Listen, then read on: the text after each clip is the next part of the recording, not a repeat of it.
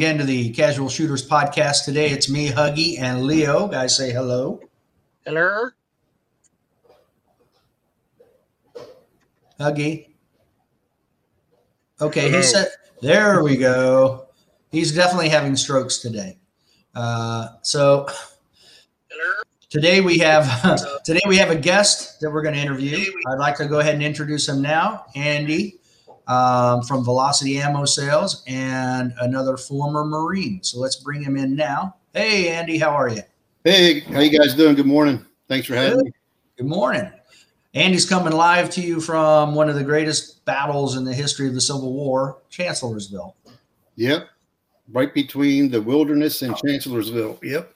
Boom. Right there. America. All right. So, Andy, before we get into the meat and potatoes of all this, we like to ask a few questions first to get to know our guest and make it a little bit more personal. Yep. So we're going to start with, what's your favorite movie? Wow, I don't know. Right now, I'm a big fan of the original Mad Max for some reason. I don't know why. Probably because my parents wouldn't let me watch it when I was a kid. But fair. I don't know. Yeah. I like Raiders of the Lost Ark. All the Raiders of the Lost Arks are probably my favorite. So yeah. Okay. That kind of adventure. Like when I was a kid, I always wanted to be an archaeologist. I was, in the history growing up around here. Obviously there's a lot of Civil War history and just history on the East Coast. So that always fascinated me. But yeah, Raiders of the Lost Ark probably. Okay. Pretty good choice. Yeah, that is a good one. All right. Favorite book? Right now, Empire of the Summer Moon, about the Comanches. That's a good book. It's about how the Comanches, they were, I think they fought the U.S. Army to a stalemate. They're the only, back then that was saying something. But yeah, that's a pretty good book. I got a lot of there's another one I like called, what has that read in a while? It's called Confederate Gold. It's about how it's about a guy, Bob Brewer. He started discovering buried gold out in Arkansas, and he figured out his grandfather was involved in it, but it's basically I don't know if you call it a conspiracy theory or theory that the Confederacy went and hid a lot of their riches out west because they knew the end of the war was coming and they were going to try to do this again. They went and buried a lot of stuff, but it's since now become kind of lost. Is that the one that talks about like the Knights of the Golden Circle and how Jesse James is and all that stuff? And the Knights of the Golden Circle and how his grandfather was helping him hide this stuff and was like a guardian of it. But it's a pretty cool book. It gets down the rabbit hole a little bit, but it's pretty interesting. Yeah, with all the secret codes and everything. Yeah, that guy was a genius to figure all that stuff out, and yeah, that's a pretty good one. I don't know. I read a lot of books, so every book I read is kind of my favorite at the time. So I don't really have a one per se, but I read a lot of history books.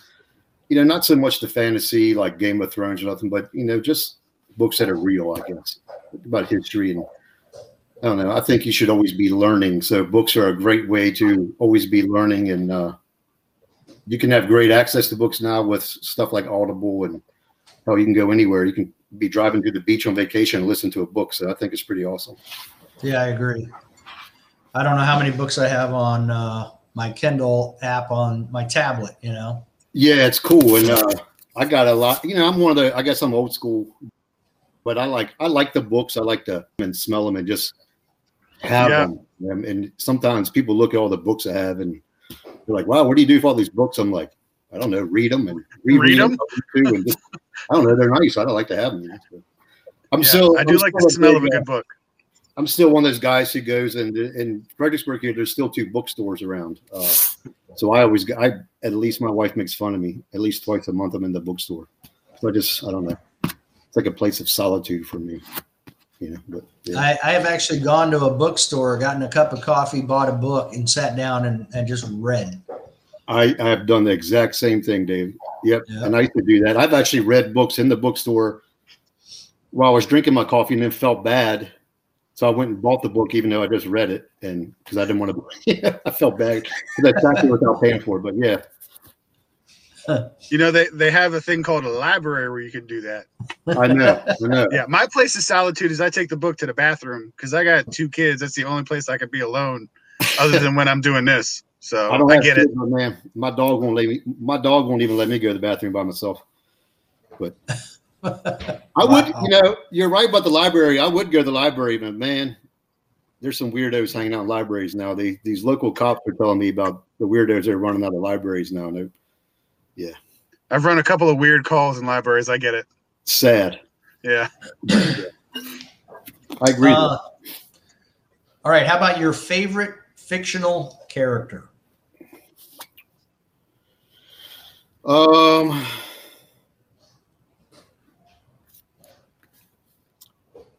Man, fictional character.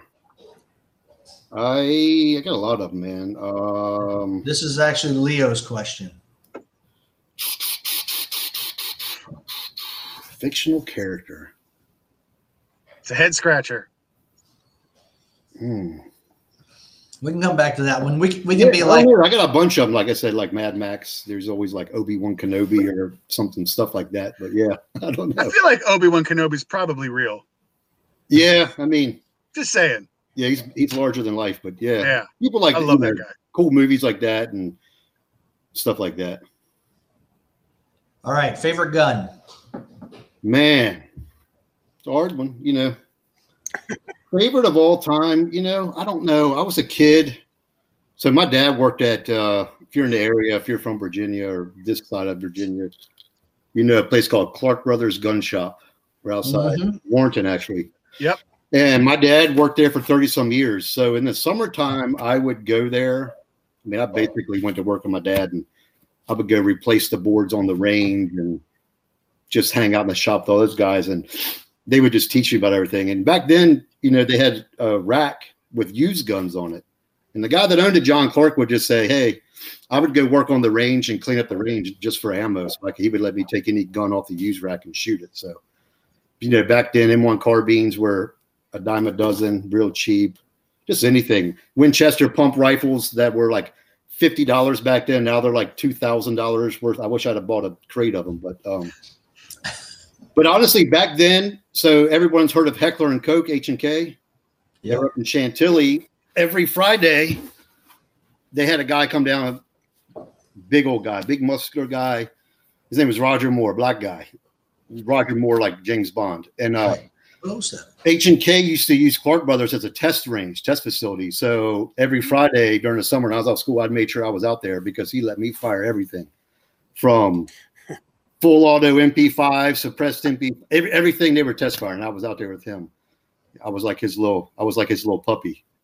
But so that was really cool. That was a unique experience to be exposed to that because I have to say my favorite gun because that's probably, you know, any of the HK like roller lock weapons. I for some reason I always liked those things. And I used MP5s in the Marine Corps, so I got a soft spot in my heart for those HK rifles. But yeah. Ruger Bearcat single action little 22 pistols, they're a favorite. Just all those guns from my childhood that are pretty cool. I like I'm a huge fan, got a soft spot in my heart for 1903 Springfields. I have a pretty good collection of those. My dad had started collecting those. I got a lot of really nice ones that I've traced back to, they were Marine Corps issued using the Banana Wars and stuff like that. They're pretty cool, man. I like those guns. And you know, to this day, those guns are super accurate for what they were. Super accurate. Right. Okay. So probably I would say, you know, HK, those rifles, and then like a 1903 Springfield's probably my favorite. So toss up between those two. Okay. So I guess we'll go there next. Is I'm going to save what I was going to be the last question. I'm going to save it for later. So you and I did similar things in the Marine Corps. We never served together. I didn't know you in the Marine Corps. Yep. We met afterward here locally in Fredericksburg, but why don't you let us know what you did in the Marine Corps? I went to Marine Corps 91. You know, young kid from Warrenton, Virginia, wanted to go see the world. Signed up for infantry, man. Went over to Okinawa and I was in 4th Marines for a while, and they had a regimental scout platoon that got in that for a while. Then I started seeing these dudes down on the beach. It was 3rd Recon Battalion back then. And those guys were, you know, parachuting out over the ocean and doing just all kinds of cool shit, you know. And that was where you started, Dave, wasn't it? Yes, I was there from December of 85 to December of 87. Yeah, so we both started kind of in the same in this. I was a baby back then. Literally, I was like, we did a little, I guess, a deployment to Team Spirit and Korea. So I was working. There was a guy in the SARC, the Surveillance Reconnaissance Center. He was you know, Joe Yeager. He was in 3rd Recon Battalion. I was in there helping with some radio watch and stuff like that. And he had a broken arm. So he was in there, but, you know, this guy was dual cool, scuba bubble wings. I started talking to him. And he goes, you know, when we get back, we're going to run an NDOC. Why don't you do it? He gave me a Ranger handbook and all this stuff to look at. And I just talked to that guy for a while. He treated me, you know, he didn't treat me like a boot that I was. But so, yeah, a couple months when we got back, they ran NDOC. I did it and went to 3rd Recon Battalion, got orders over there. And that's where I stayed until 97. So, yeah. Oh, wow. You were over there for 6 years? Yep. Wow. Yeah, never left. I guess hindsight, I wish I would have left. I don't know, man. There was always like every time I thought about going somewhere, rotating to a different unit, there was just like a float coming up or, hey, just hang out for a while, extend for a little bit because we're getting ready to go to Australia. So, you know, like, oh, I haven't been there. Let's go to Australia. So I just ended up hanging out over there for a while. And it was cool, you know, back then in the 90s. Yeah, it was cool. There were some larger than life people over there. I learned a lot. Had some really good, still lifelong friends. The platoon I was in, I went into a direct action platoon, you know, with the hostage rescue and stuff like that. And I still talk to every single one of those guys not every day, but I still talk to those guys a lot. That was a tight platoon. So was that DRP or did it become something else? No, DRP was the Deep Reconnaissance Platoon. It was just the DA platoon. It was the direct action. We went, you know, MP5s and did CQB. And back then, the Marine Corps did they called the CIF, the CIF, the Commanders in Extremist Force. The Marine Corps didn't do it anymore. They turned it over strictly to Army Special Forces. And now I think they gave it up. And I think now it's just strictly JSOC does all. It was back then. It was just, you know, you had these little CIF forces, whether it be over in Asia where we were at. It was us. So a direct action platoon, hostage rescue, and we had a RNS platoon, reconnaissance and surveillance platoon with us.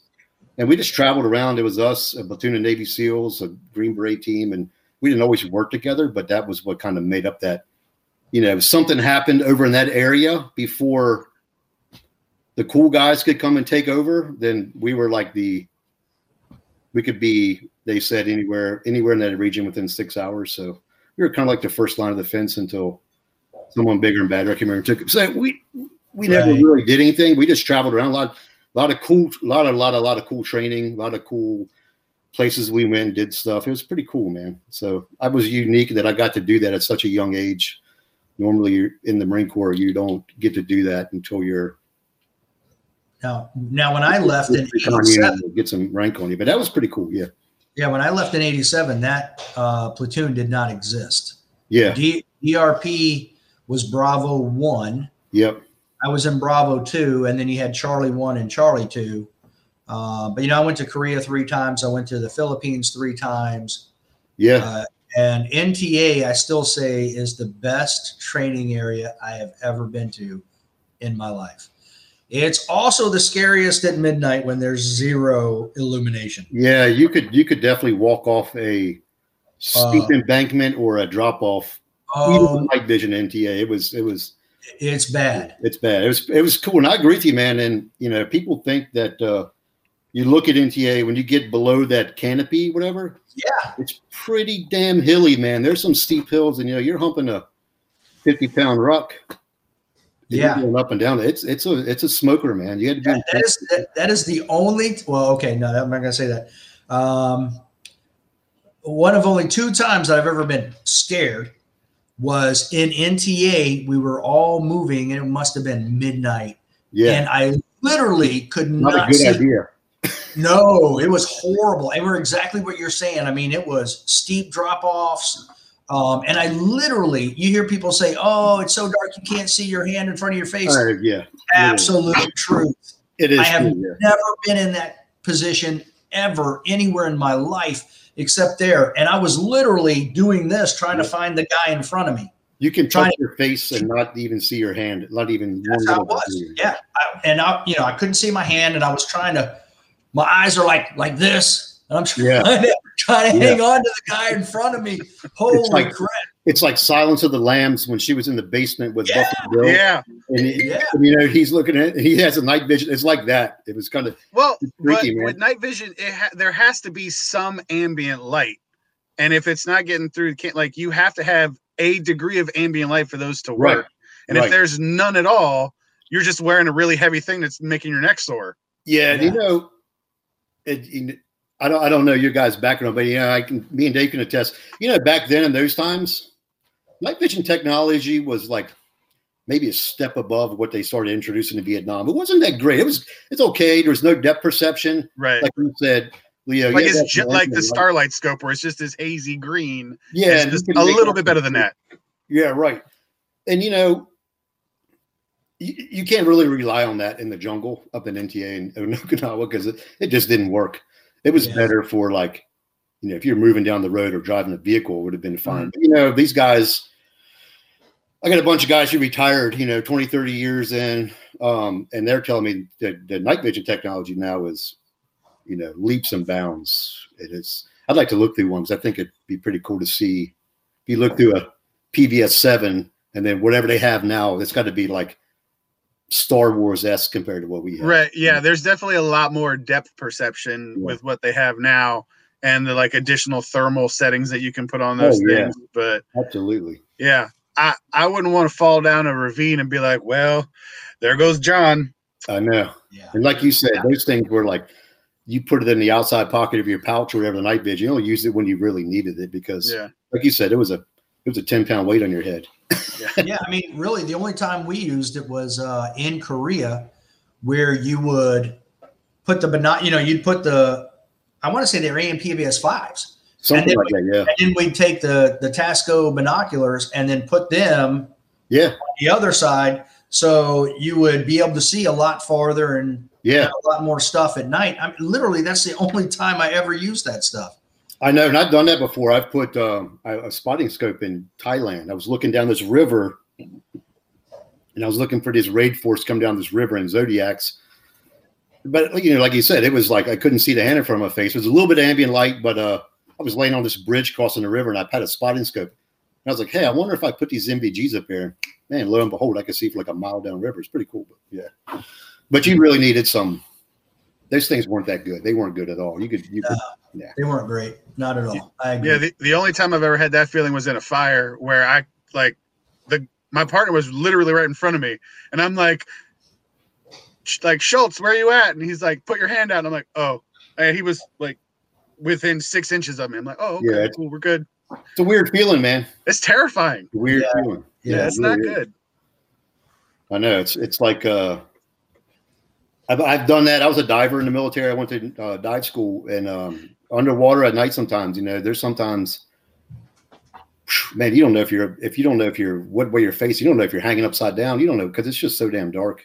Yeah, right. Then you start thinking bigger than you in there. Yeah, everything in the ocean feeds at night, and you're like, now I'm part of the food chain. Yeah, exactly. And not at the top of the food chain. Yeah, nope, not at the top. Yeah.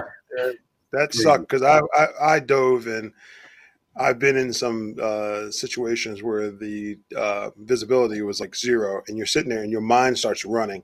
Oh, it's crazy. And you're like, is there a large alligator down here? Piranha? Yeah. You're like, was that a piece of kelp or was that like Jaws that just pumped my leg? Right. That's the thing. Anything can touch you when it's like that. You turn into a 4-year-old girl. You start freaking out.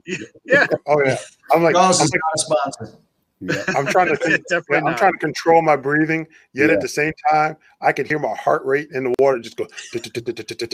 And I'm like, if I can hear my own heart rate, then whatever animals down here can hear it too. Yep. Oh, that's hilarious. You should have just attention you were an orca hug, you'd be like, you know? Yeah, so, then a megalodon would have came along and ate me. No matter what, you're done. Right. So Andy and I ended up meeting because he was, I don't know how to exactly say this, owner, co-owner, part owner of Velocity Ammo Sales, and talking, and we realized we had the same background. And then because of our background, we also went to get-togethers in the area. Yeah. He met my buddy Mark up in Prince William, actually. Oh yeah, Mark Slatton, great guy. Yeah. So that's how we met. So Andy, how did you get from being at Third for 6 years and doing that stuff in the Marine Corps to being in ammunition sales? Kind of a long story. If you got a minute, I'll make it short as possible. But so I got out in '97. I got out. I was actually going to stay in. And had orders to go to Second Force Recon. My mom died very suddenly. Dad started having problems. I had extended my MOS was closed for re-enlistment at the time, so I extended my enlistment to stay in to wait for it to open up. In the meantime, I was going to go to Second anyway. So mom had died. My dad started having some medical issues and stuff. So I ended up at the end of that extension. I got out to go help my dad. So I applied for a lot of places when I got out. So I was on the waiting list to go to the next class for the DC Park Police, diplomatic security. I was also on the waiting for the next academy or where they had to do it.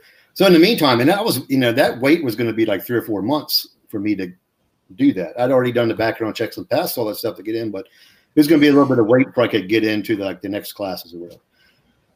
So I actually went to work for an airline at Dulles Airport. I was living in Warrenton, Virginia. I went to work for United Airlines. And, man, I moved up pretty quickly there. I was loading baggage, man. I was just hanging out. Free flight benefits, could fly. I was hanging out there doing that. I got promoted pretty quickly. Actually, wasn't really seeking to, but I got promoted to supervisor, then to manager. And, man, by the time it came for me to go to the Park Police or the State Department or whatever, I was like, man, screw that.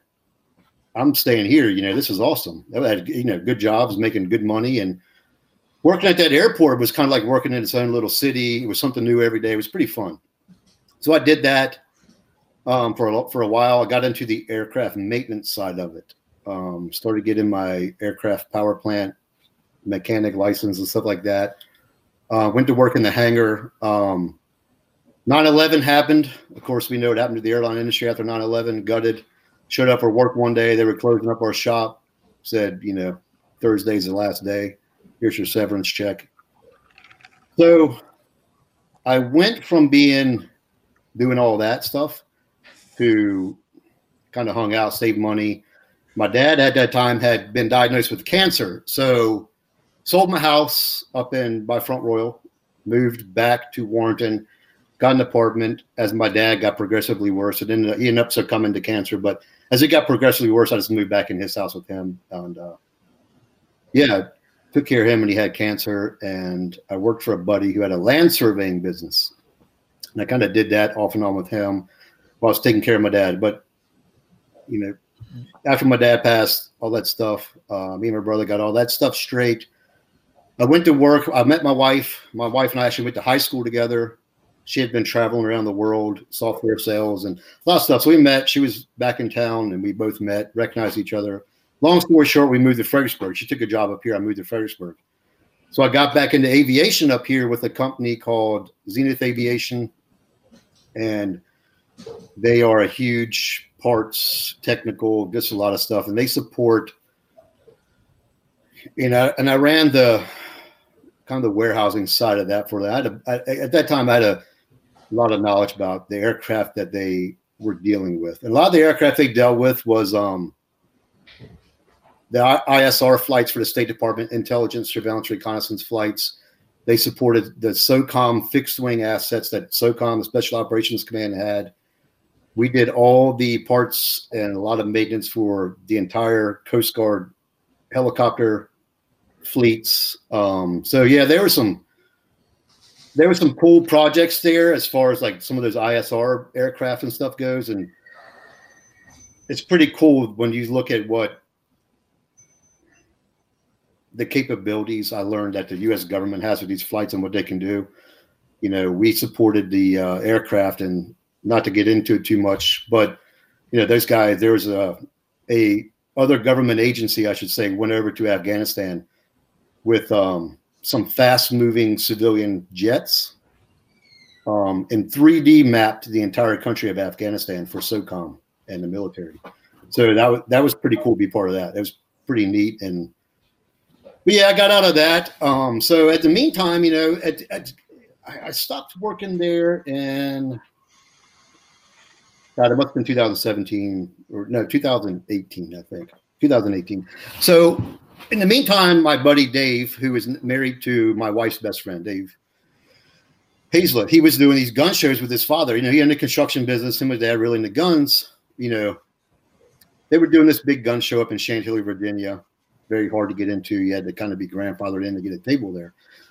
So they were selling some guns in here and some 1911s and whatever up there and a little bit of ammo. When Sandy Hook happened, you know, of course, we all remember that. That's the first time we all saw ammo prices skyrocket where the availability become nothing. So he started selling ammo, started getting ammo and selling it and just started snowballing. So he asked me like, hey, man, Andy, do you want to help me do these gun shows and sell ammo? So we did it.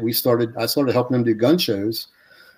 And, you know, back then we thought if we could buy a couple of cases of ammo, we thought we were, you know, hot shit. We thought we were killing it, you know. We went to the gun show and made $6,000 or $8,000, man. We thought we were, you know, Donald Trump or something. But, you know, it quickly snowballed into like just putting ammo in the back of a pickup truck and doing it and trying to set up and spilling ammo in the parking lot. We didn't know what the hell we were doing. We quickly snowballed into, well, let's see how big we can get. We quickly realized no one wanted to talk to us. The Federals, the Hornadies, the Winchester, they were like, yeah, screw you, man. Talk to us when you can buy $1 million worth or a tractor and trailer worth. We're like, well, that's where we want to be. Wow. We ended up getting some really good contacts. We still use them. I'm not going to disclose who it is. Okay. But we kind of circumvented the way to deal with the factories direct. And that's all. I'm going to leave it at there. Okay. But so we started doing them. We started doing gun shows and just flipping the money we made at gun shows back into buying ammo, back into the business, making it grow. You know, we both had full-time jobs at this. I'm still in the aviation. He's still doing construction. And we would just be to the point where, you know, we would go pick up ammo from Federal and we would rent a 26-foot box truck and we had to go, you know, with $50,000 in cash. They didn't want to deal with us. They didn't want to give us any 30-day terms. They didn't want a company check. They didn't want shit. They wanted cash because they didn't know who we were. Wow. We figured out that cash is king. Yeah, so we would go fill up. A box truck. We started out going there for 20-foot enclosed trailer, and just stacking as much ammo as we could in it, and stuff like that. And then going to gun shows and selling it all, and just reinvesting that money back in ammo, getting bigger and bigger to the point where we're like, hey man, now we want pallets. How many can we get? I started, I called up Norma, this company called Ruwag. Who's the parent company for Norma Ammo. Norma's an old company. If you've been a shooter for a while, you've heard of Norma. But yeah, we're a direct dealer. Got in direct with them. Wolf, we just got 20. We get tractor and trailer loads of Wolf every 2 weeks. We get pallets from Norma now every two. I just went and picked up 6 pallets of 5.56 yesterday from. Wow. So. Yeah, we made some really good contacts, and we quickly realized that, when I pick up 5 pallets of 5.56, that's Jesus. I'm not even going to tell you the check I wrote, but we could have bought a house with that. I'll be over your house, man. Yeah, and but yeah, we went from doing gun shows to we're doing gun shows half of the year, and our wives are getting pissed at us because we're never home. Really, I mean, there's some days, man, 7 weeks in a row, and no days off. come back, go back to full-time job. And it quickly snowballed into buddy of ours, Scott Stewart, High Velocity Arms. So he wanted to kind of team up with it. He had a gun shop. We were doing ammo. And at the time we first started out, we were using some of his vendors to get ammo and just reselling it. Not a whole lot of it, but what we could get. So we ended up going to the business with Scott, teaming up, moved into a new facility in Fredericksburg. He did the guns. We did the ammo. We quickly outgrew that. Had a conversation with Scott like, hey, man, we got to go. We're quickly outgrowing this facility. And the reason we outgrew was because we started selling stuff online. We got tired of doing gun shows and quickly figured out, like, online, you got a nationwide audience. Right. What you're seeing. And it quickly grew that. And it was a growing pain. It took a year and a half to do that. We were just shipping. All I was in the back of the shop shipping ammo.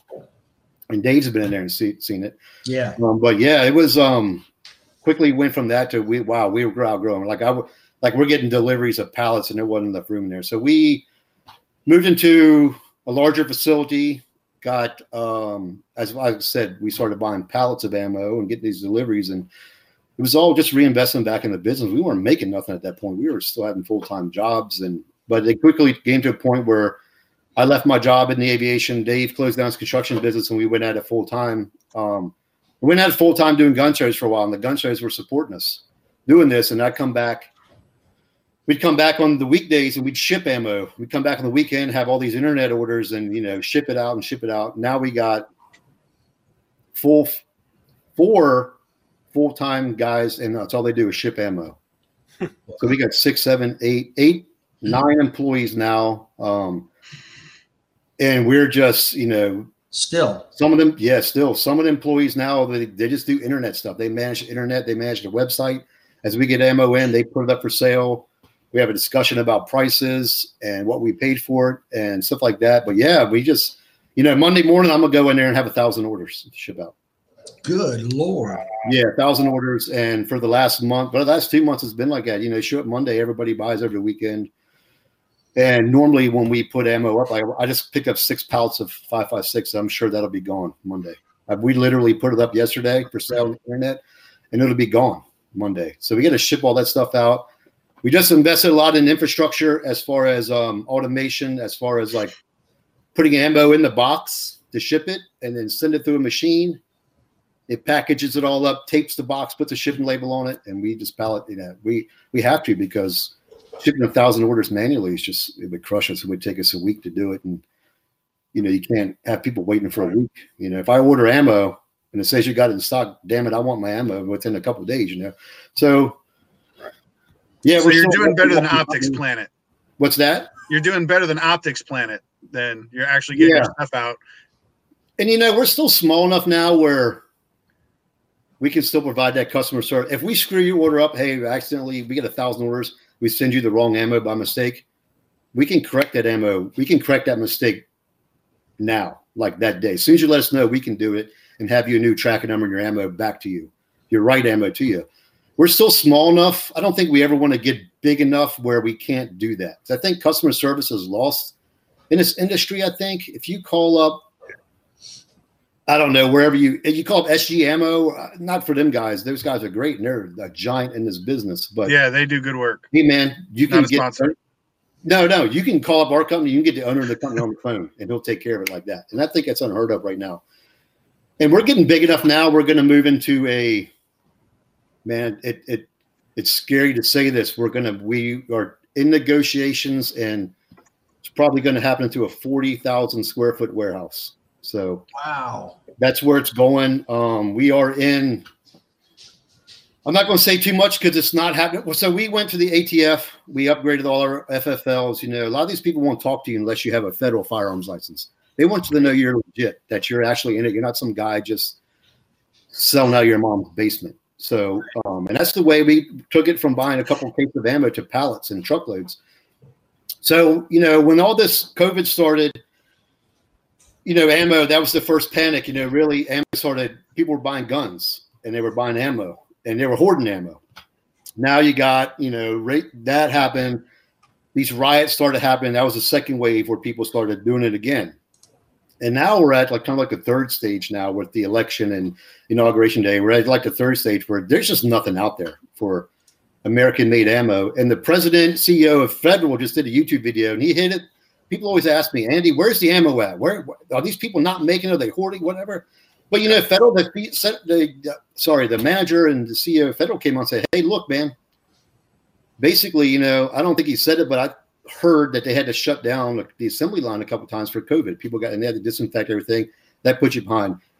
You had, like I said, the first wave of COVID, there's 7 million new shooters at the beginning of 2020 when this thing first hit. 7 million. That's 7. If everybody wants 1,000 rounds of ammo, add that up times 7 million.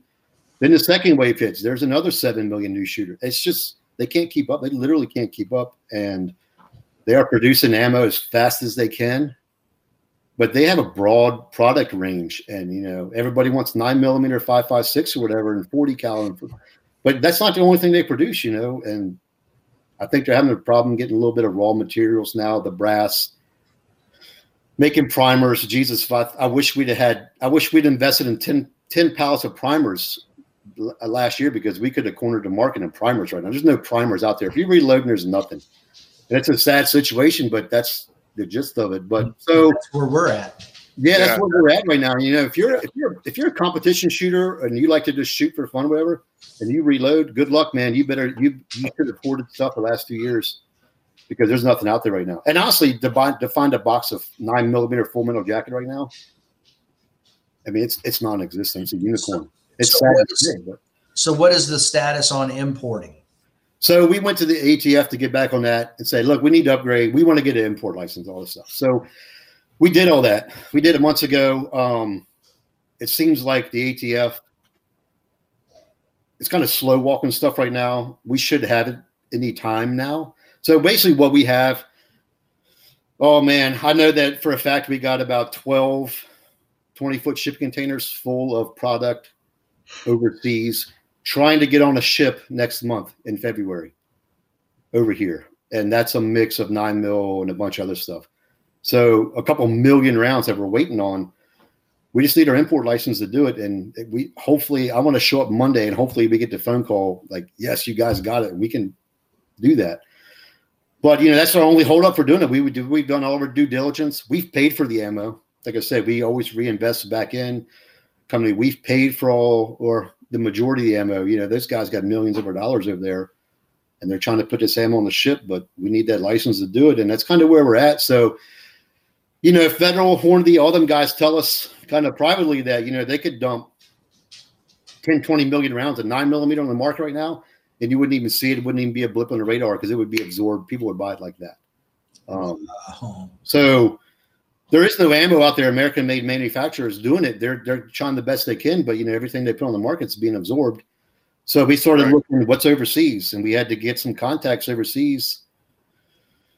Pretty hard to do, and you're talking about buying, a year's worth of time at an ammo factory over there, where places like Fiocchi, Southern Blot, and these PPU and stuff like that. Yep. We were trying to buy a block of factory time, then to produce us ammo, and we want us. Basically, we're trying to buy a steady stream where they send us 6 containers of ammo, we sell it, and then we get 6 containers next month, and we get 6 containers. We're trying to keep it going, But that's the way we are right now. We're trying to get ammo anywhere we can, and ammo over there in the overseas market is drying up too. And all this ammo I'm talking about, we're getting, it's all like the. It's good stuff. It's all brass, NATO spec stuff. So it's not like we're trying to dump a bunch of inferior stuff on the market. But we're trying to buy the best stuff we can at the best price to make it. I don't think we're going to come out of this ammo crisis, for a year or so. And we're trying to get some stuff over here and get it at a reasonable price where we can help guys out. Because everybody wants to I want to go shooting, but I'm not going to give up my personal supply right now to go shoot. And I know, a lot of competition shooters, I get phone calls every day, but I just want whatever you can give me. I can't reload. I need anything. And I feel the pain, man. We're trying to help out, but that's just the situation it is right now, unfortunately. But yeah, sorry to take up so much time explaining that, but yeah, it's dire right now in the shooting world for ammo. Yeah, I mean, I think that's a glimmer of hope that people are out there trying to get import licenses, because we interviewed 2 Canadians back in November. Yeah. And nowhere else in the world are they experiencing an ammo shortage. It's only in the United States. So if we can capture some of that other ammunition being made, look, I've shot Fiocchi and I've shot Seller and Balot, and that stuff is good ammo. It is, man. I got no problem with it. Really good. Yeah. I am more than willing to buy that and use it and shoot it. I'm like exactly what you're saying. And you guys are the same way, in that we have a finite amount of material and ammo, and I don't even know if I'm going to have a shooting season, to be honest with you. Yeah, I was going to say, you guys, I know you, Dave, are especially a competition shooter. You're doing a lot. I know you bought ammo from us, a lot of ammo from us. To do that, and USPSA and stuff like that, and you and your son. So how is the competition market looking? Is it like they're just shut down, like there's no competition because of this virus and stuff? Well, so it's interesting you bring that up, because I have family that have a range up where closer to Huggy in West Virginia, Shadowhawk. They're awesome. Randy and Lynn are amazing. Not a sponsor, but yeah, Randy and Lynn are awesome. But I mean, they're starting to do pellet gun. Thank you. Yeah, pellet gun competitions just to get people something to compete with.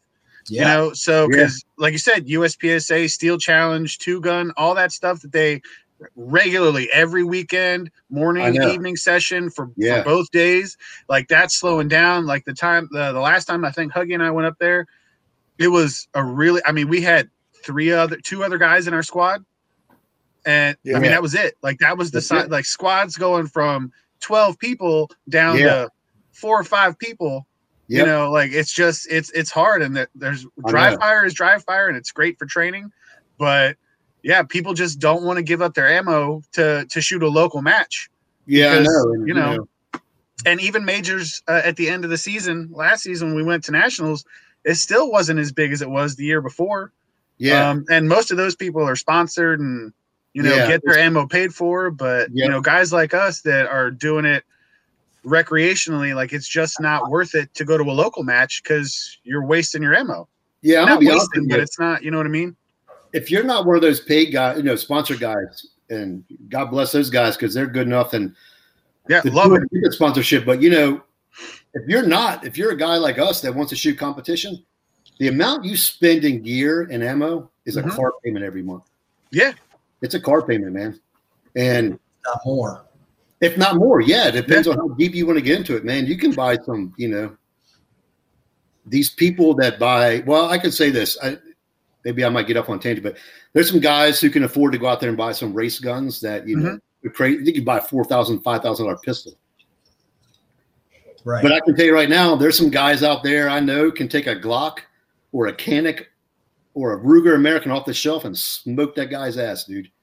Oh yeah, right. It's funny because you get the guys who practice and put the time into practicing the fundamentals. That $4,000 or $5,000 race gun doesn't mean nothing to that guy. He can smoke your ass with it, dude. And right. But I think I wish there's some. I've been to some PSA matches, man, and there's guys that there's some serious guys out there, man. There's some serious guys who got some $2,000, $3,000, $4,000 guns who were, man, incredible. You look at them, you're like, dude, how are you that fast?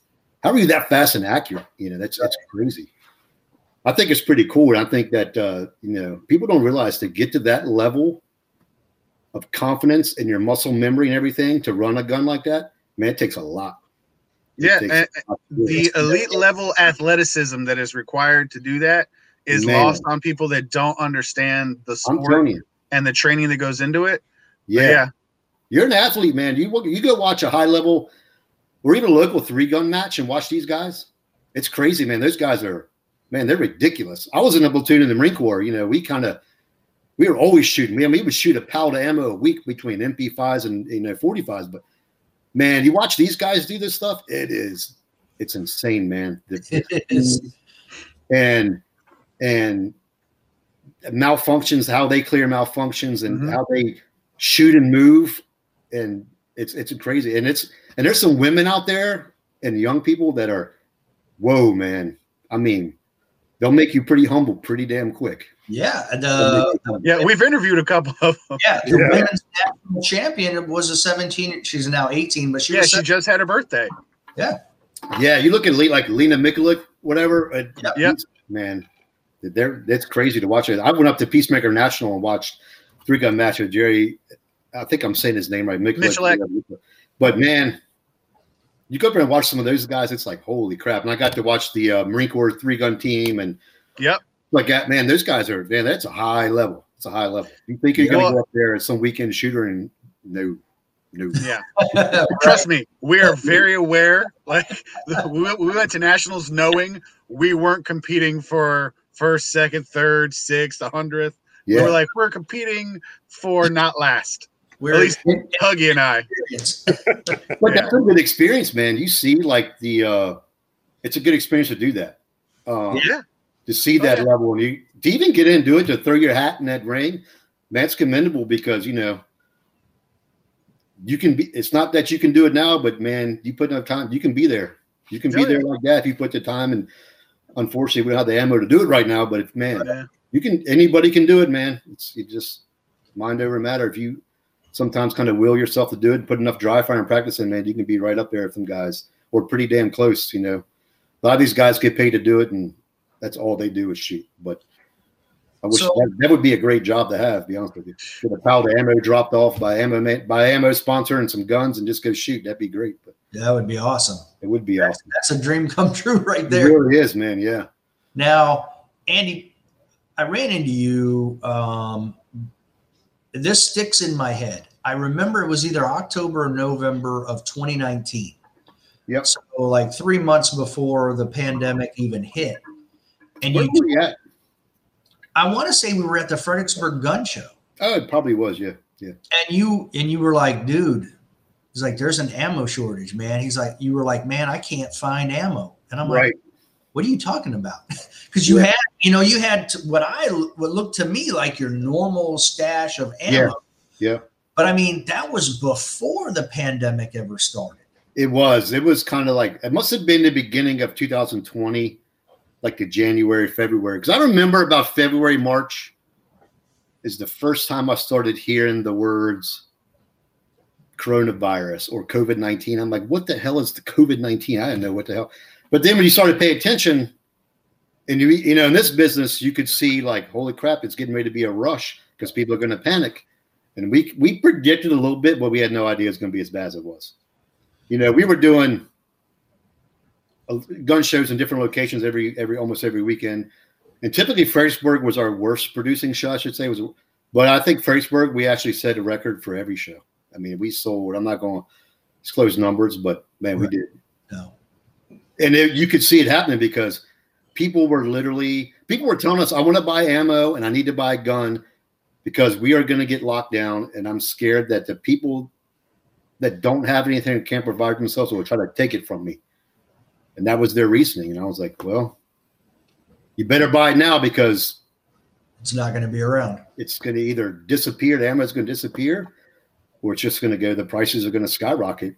And the reason these prices skyrocket is because, and I hate to say it, the hoarder, but hey, man, you should have as much ammo as you think you need. But the people started hoarding, and when people start hoarding ammo or stuff like that, or raw materials start becoming a problem, then that it just I would tell people like this: if you go to a restaurant and you want to order seafood or fish or something, and it says on the menu market price.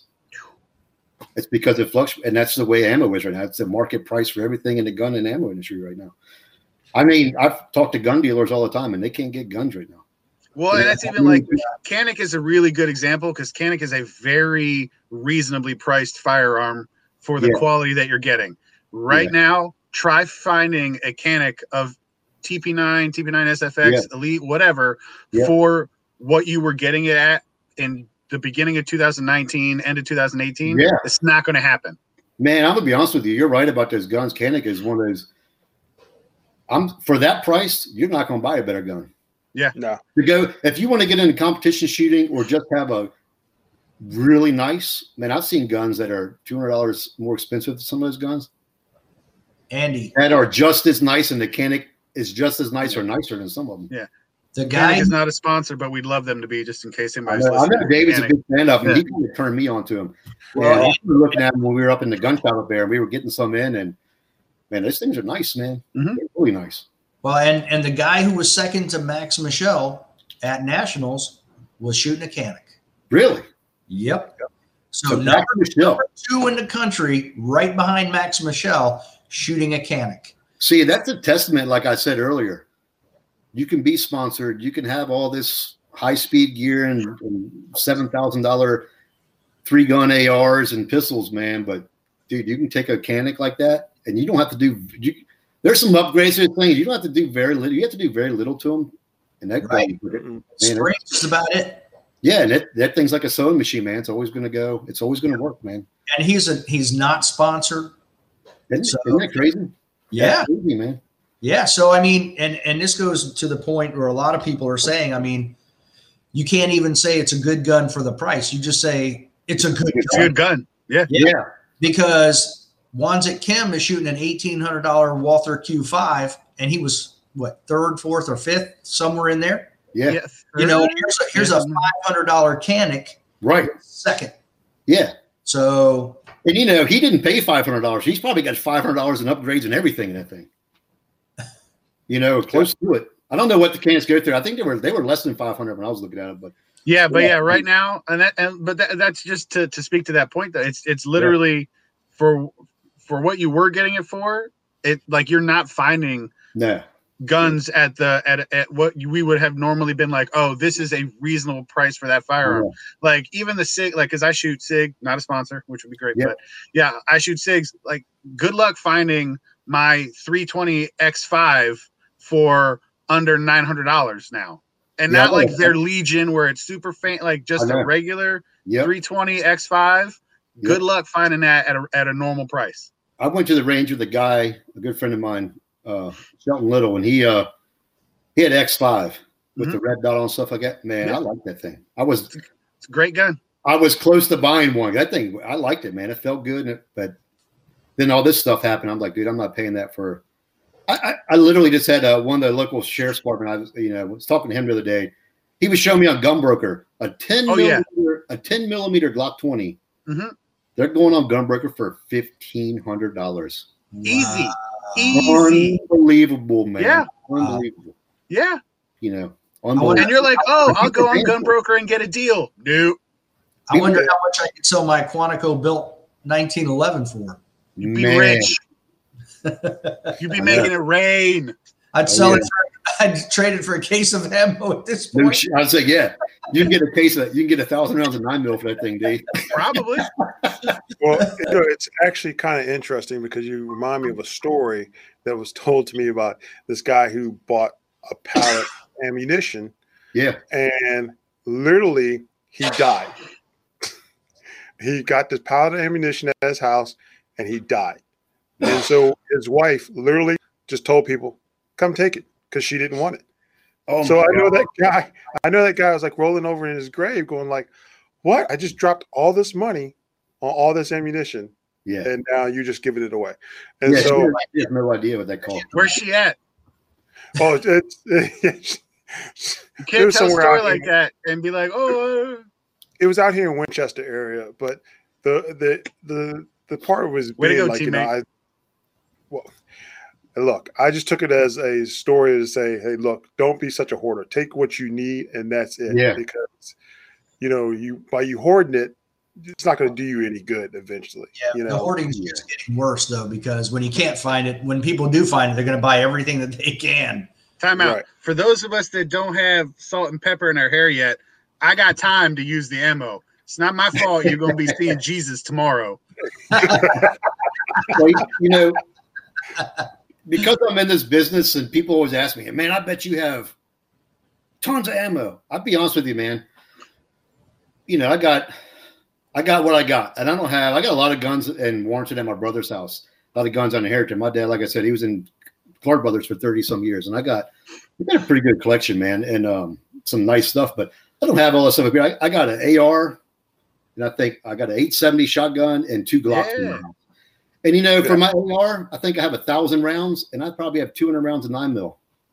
I don't need 10,000 rounds. I'll probably shoot the, and that's just for, you always say, what if the poop hits the fan? What are you going to do?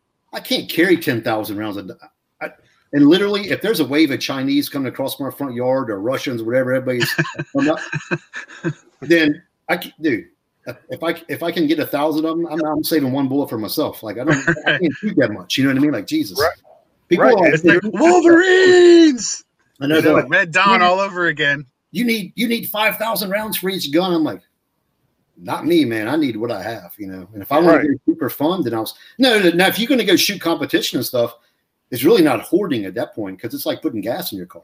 It's like putting gas in your gun. You need a lot of rounds, man. You're going to go shoot 1,000 rounds, dude. You need 10,000 rounds. You're going to be a competition shooter, but just the average everyday guy who's a prepper or something like that, 10,000 rounds, man. Good luck, buddy. Because it's so funny you say that because I have quite a few prepper friends, and they're just like you just said. They got thousands of rounds, and I'm like going, "What are you going to do with all that when you can't carry it all?"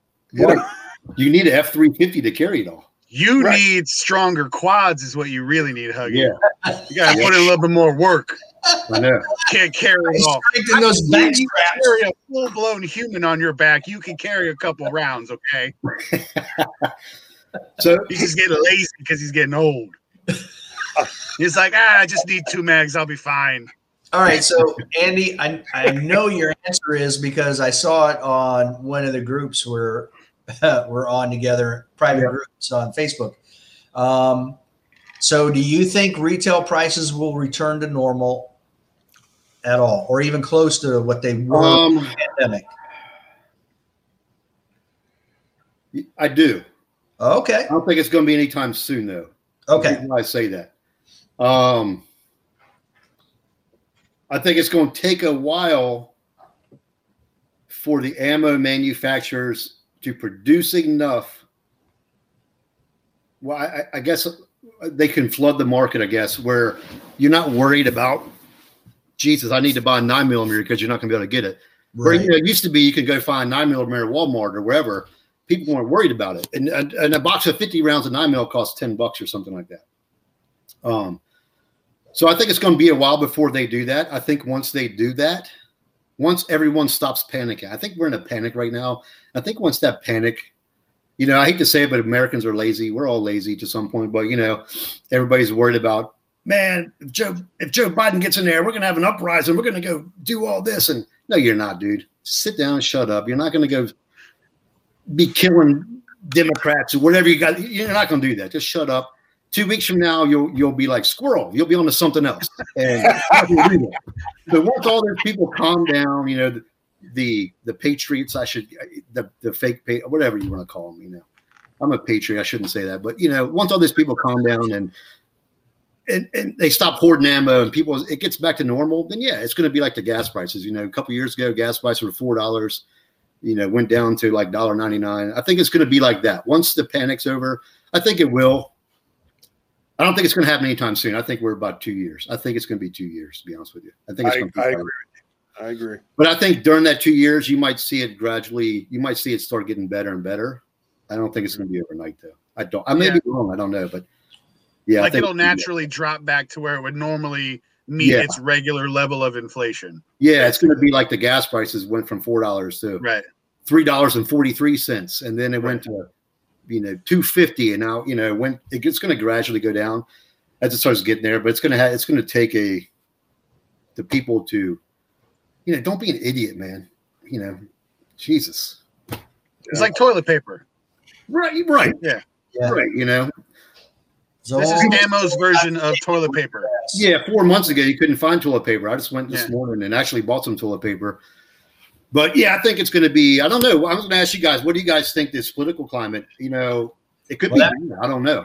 That was my next concern. Is I know that Biden's coming in wanting to cancel online ammo retail sales. Yeah.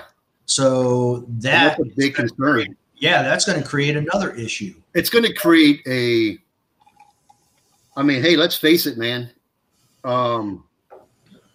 let's look at Amazon. You can sit in your pajamas and watch TV and watch a movie with your laptop and order anything you need off and have it delivered to your house within a couple of days. I mean, ammo's like that now. It's if you can go find ammo, go on Ammo Seek, right? Find who's got the cheapest ammo and have it delivered.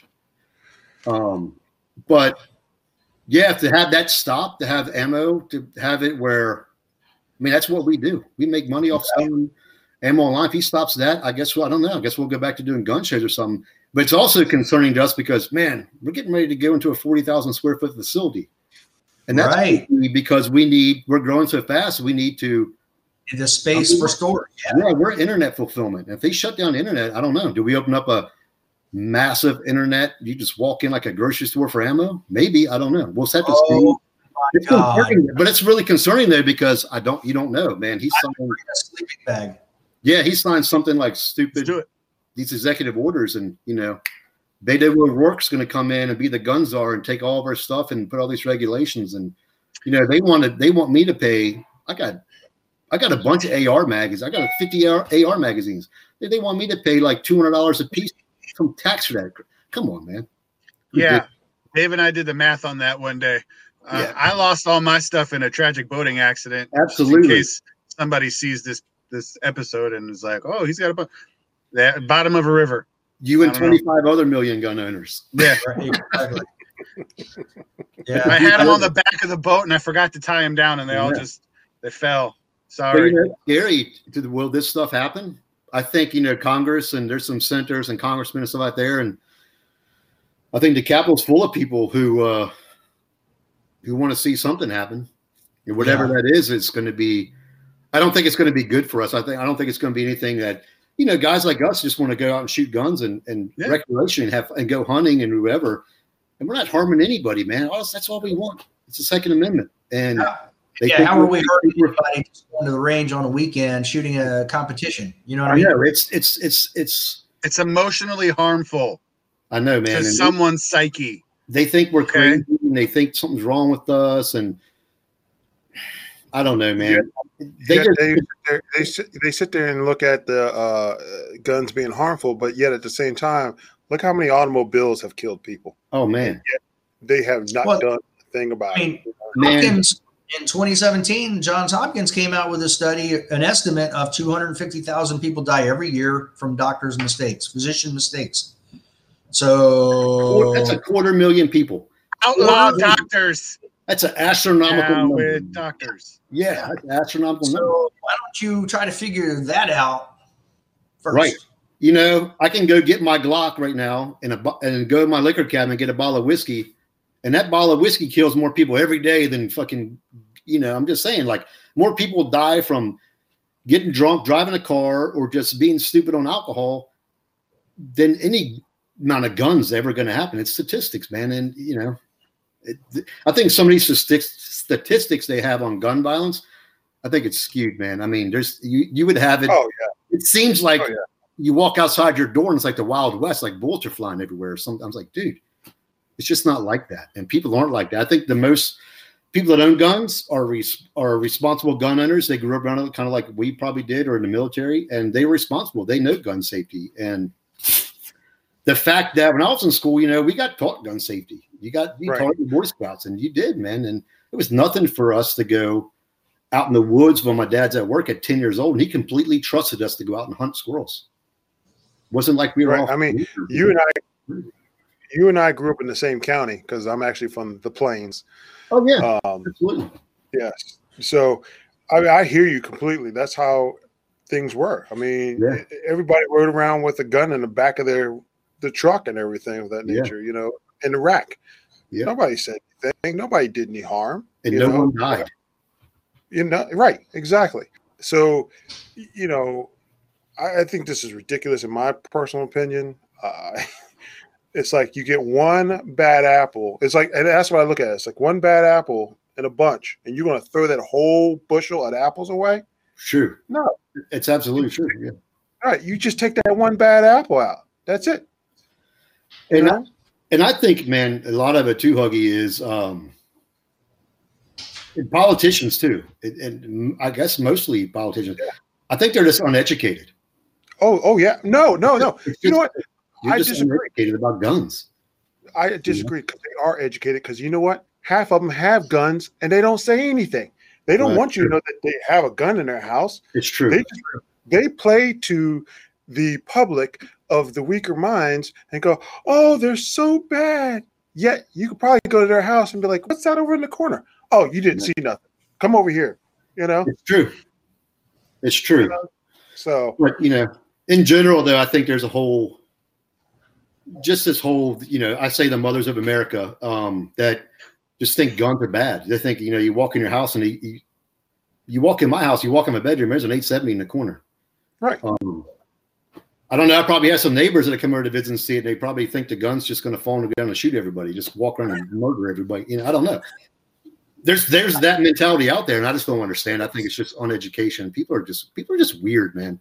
Now I will have to say that I agree with you. There are some people that are out here that just have no education. Yeah. They don't understand. Yet, I'll use the term, if things go to hell in a handbasket, they're going to run to you and be like, "Oh my God, protect me!" Really?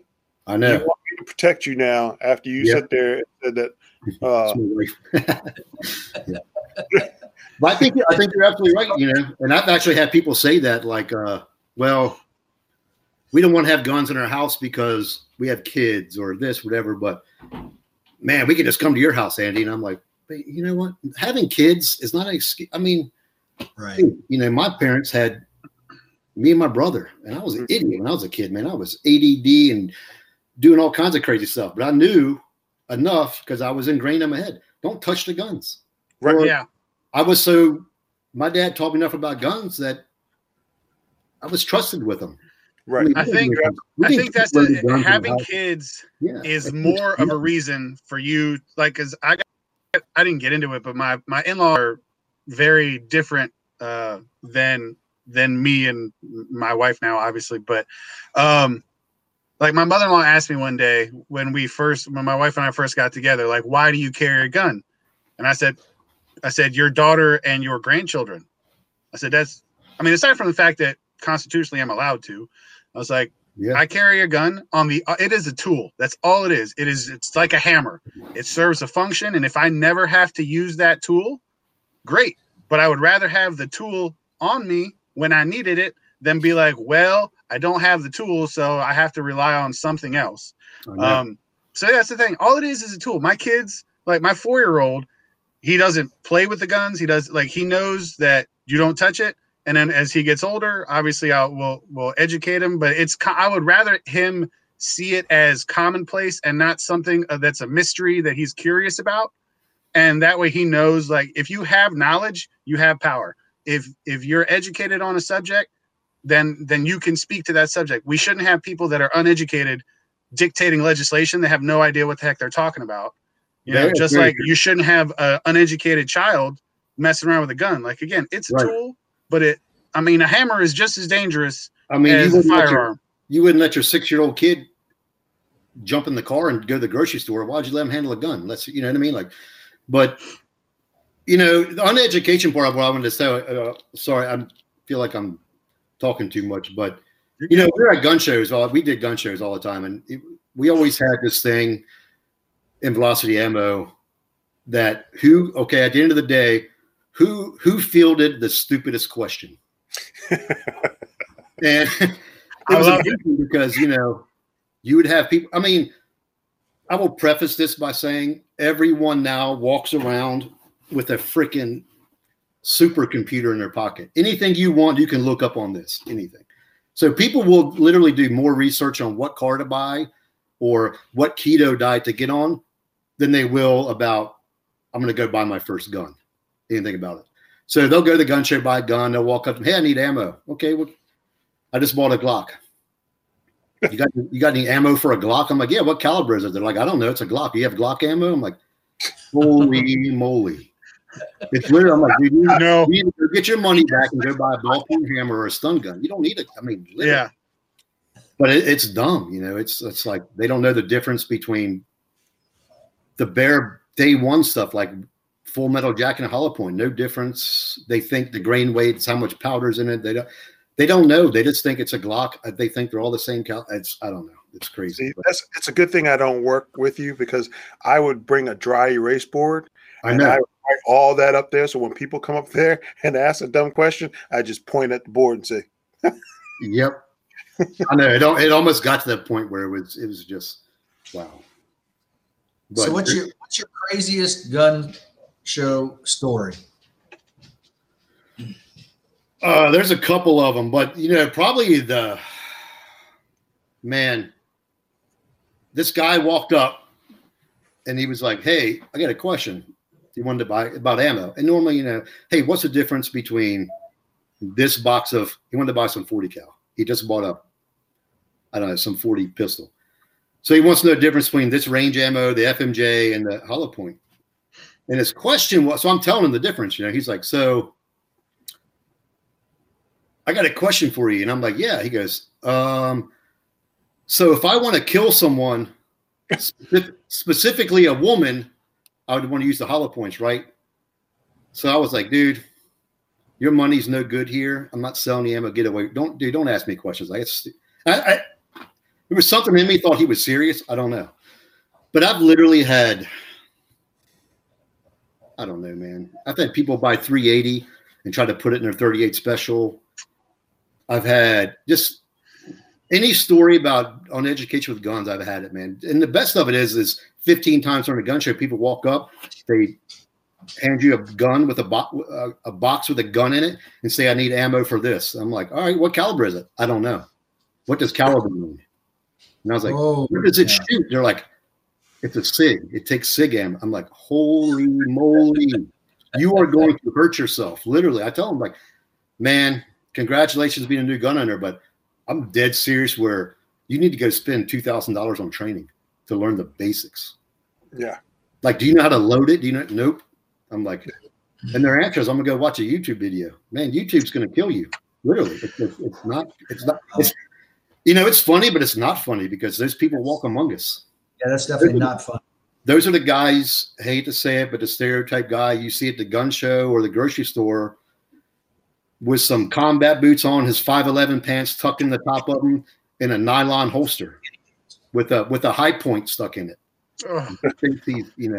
He thinks he's a Navy SEAL or something. It's like, well, and I would say actually, Andy, and I would think the other two would probably confirm this, just because of what we've seen, is it's typically not the idiot who injures himself. It's the idiot who ends up injuring or killing somebody else. Yeah, and that's the most important part of that whole conversation. He'd be lucky if he hurt himself, but tragically, he's going to hurt somebody else. That's like I've been working on I've been updating one of my PowerPoint outlines for the paramedic students. And it took me a little while to find this video that I was searching for that I had seen several years ago, where a chick is playing with a gun in the front of a car. And the dude's like, "You're making me nervous. Don't do that." And she ends up shooting him in the grape. Yeah. And you literally see the stream of blood just come shooting out of his head. Oh, I've seen that video. That's horrifying, man. It's horrifying. It is now in my PowerPoint, so I can go, now let's talk about it. And, the reality of it is that people like us know, and people who are probably watching this podcast know because, this is the subject matter we're talking about. But once you pull that trigger, man, there's no taking it back. You can't. It's not like the Matrix where you can stop time. It's done, man. It's done. If you shoot someone in the head, there's nothing you can do. I hate to see it, but if you've never seen anybody get shot in the head or a gunshot wound, it's fucking horrific, man. And the funny part, it's interesting. I shouldn't say funny part, but I took my daughter, and I taught her like hunting and everything like that at a very young age. And that was one of the things I try to instill is like, hey, look, even when bow hunting, because we would bow hunt a lot, was the fact that once you let that arrow go, there's no getting it back. That's right. So once you kill that animal or kill that person, it's no, oops, I'm sorry. Yeah, there's no doing CPR anymore. Yeah, there's no respawn button. They don't end up coming back in a different place. Yeah, you can't hit delete button on that one. It's right. And so I try to teach her that, hey, if you're going to, do this, you make sure that this is what it's meant for, and if you're going to kill this deer, you're going to kill this deer, not just to wound it, or right here. But just realize that once you let it go, It's not coming back. And it's right. And like you said, this is not a video game. Like Leo was saying, did you hit the reset button or like, oh yeah, I didn't mean to do that. Second live coming in, jumping back in, and watch them pop back up. It's just not going to do that. So yeah, again, that's education. That I instilled in my daughter, and a lot of people don't instill in their kids because they sit there and look, and I see all these kids playing Grand Theft Auto, and they think that oh look at that, I just go kill them, and then look they pop back up somewhere else, or it's like the parents are not educating these kids these days to understand that this is what reality that. That's not the way real life is, but yeah. That old saying, man, my dad taught me this a long time ago, and I've always kept this saying, like, more unloaded gun. There's been more people killed by unloaded guns. Right. Because, the first thing you do, if someone hands you a gun, you guys, I would trust if Dave Riddle handed me a pistol, 100% that it's unloaded. Yeah. Mm-hmm. But or 99.9 to the nth 99, but that micro Scott, that thing I've taught, I'm just going to check it because that's a safe thing to do. Mm-hmm. That's the way you handle guns. It doesn't matter. If I've watched them unload or in, you'd always got to check it. And, to that, more people have been killed by the unloaded gun. I've actually, to this story, and then we can talk about something else, whatever you got. So when I was in the gun shop, we were up at the gun shop. I was helping the guy up there one time. He had a crowd in there, and this guy and his kid came in, wanted to see this Ruger 1022 on the shelf. So I get the rifle down, lock the bolt back, make sure it's unloaded, hand it to him. I hand it to the father, right? He's like a 10-year-old boy, 8 to 10-year-old boy. He takes it, closes the bolt on it, points it at his son, and pulls the trigger and goes, pow, pow, oh man, look at this thing. And I was like, I literally almost, I felt like beating a guy to death with the gun. I handed it to him and I kicked him the hell out. Like, dude, get out. That he literally took the gun, pointed at his son, and was like making like pew pew sounds with it. And I was like, wow. I almost came over to counter the guy. Like, I literally said, man, get the hell out and don't ever come back. I don't know if you can tell by our visceral reactions right now. None of us are okay with that one. Yeah, that literally happened. And there was another guy in the gun shop. He was like, oh my God, man. Yeah. That's not okay. That stupidity exists, but that's the level of uneducation. And there's some people out there who you got to do a lot of research, and some people shouldn't have a gun. Sorry.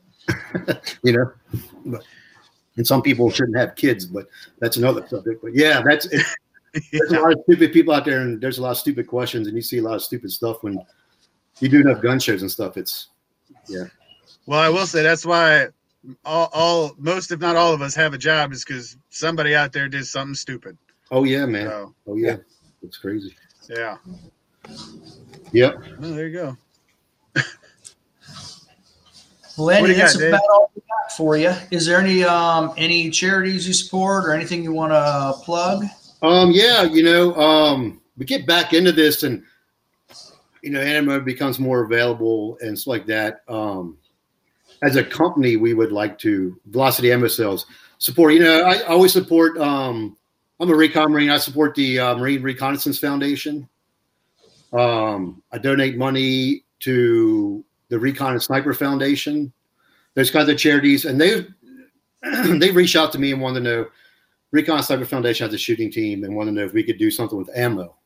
So we were going to do something, and then this crap happened, and we just don't have enough ammo to do it, to be honest with you. But yeah, once this stuff clears up, there is some stuff like that to do, to give back to the loyal customers and just charities and organizations that I believe in personally and stuff like that. And man, you guys hit me up. I'd love to, we'd love to be a sponsor of you guys too. We can talk about that offline, but yeah, stuff like that. And just young shooters, before all this started happening, there's a group of us around the shop that shot up at Northern Virginia Gun Club in King George for their rimfire steel competition. And that was fun, man. That was fun. Inexpensive way to get into competition. You're shooting, or if you're USPSA or something, that's a good way to hone your skills. Because basically a 2-gun, 22, little custom 22 and 22 pistol and rifle, and just shoot rimfire steel, man. That was fun. And we used to sponsor a couple of little kids that did that because there were some young kids that were doing it, and they were, like I said, they would humble me, man. They were good at it, and so we used to do that too. But we got to get back into that stuff too. And you guys can always throw, if there's something you guys have in mind for a charity or something like that. Yeah, you guys reach out to me and let me know. Yeah, we're always happy to plug stuff like that on here. So, well, and how do what is the website you guys use for your retail sales? VelocityAmmoSales.com. And I get, that's the best way to look at even what I get 100 phone calls and texts a day about, hey man, do you have this in stock or whatever?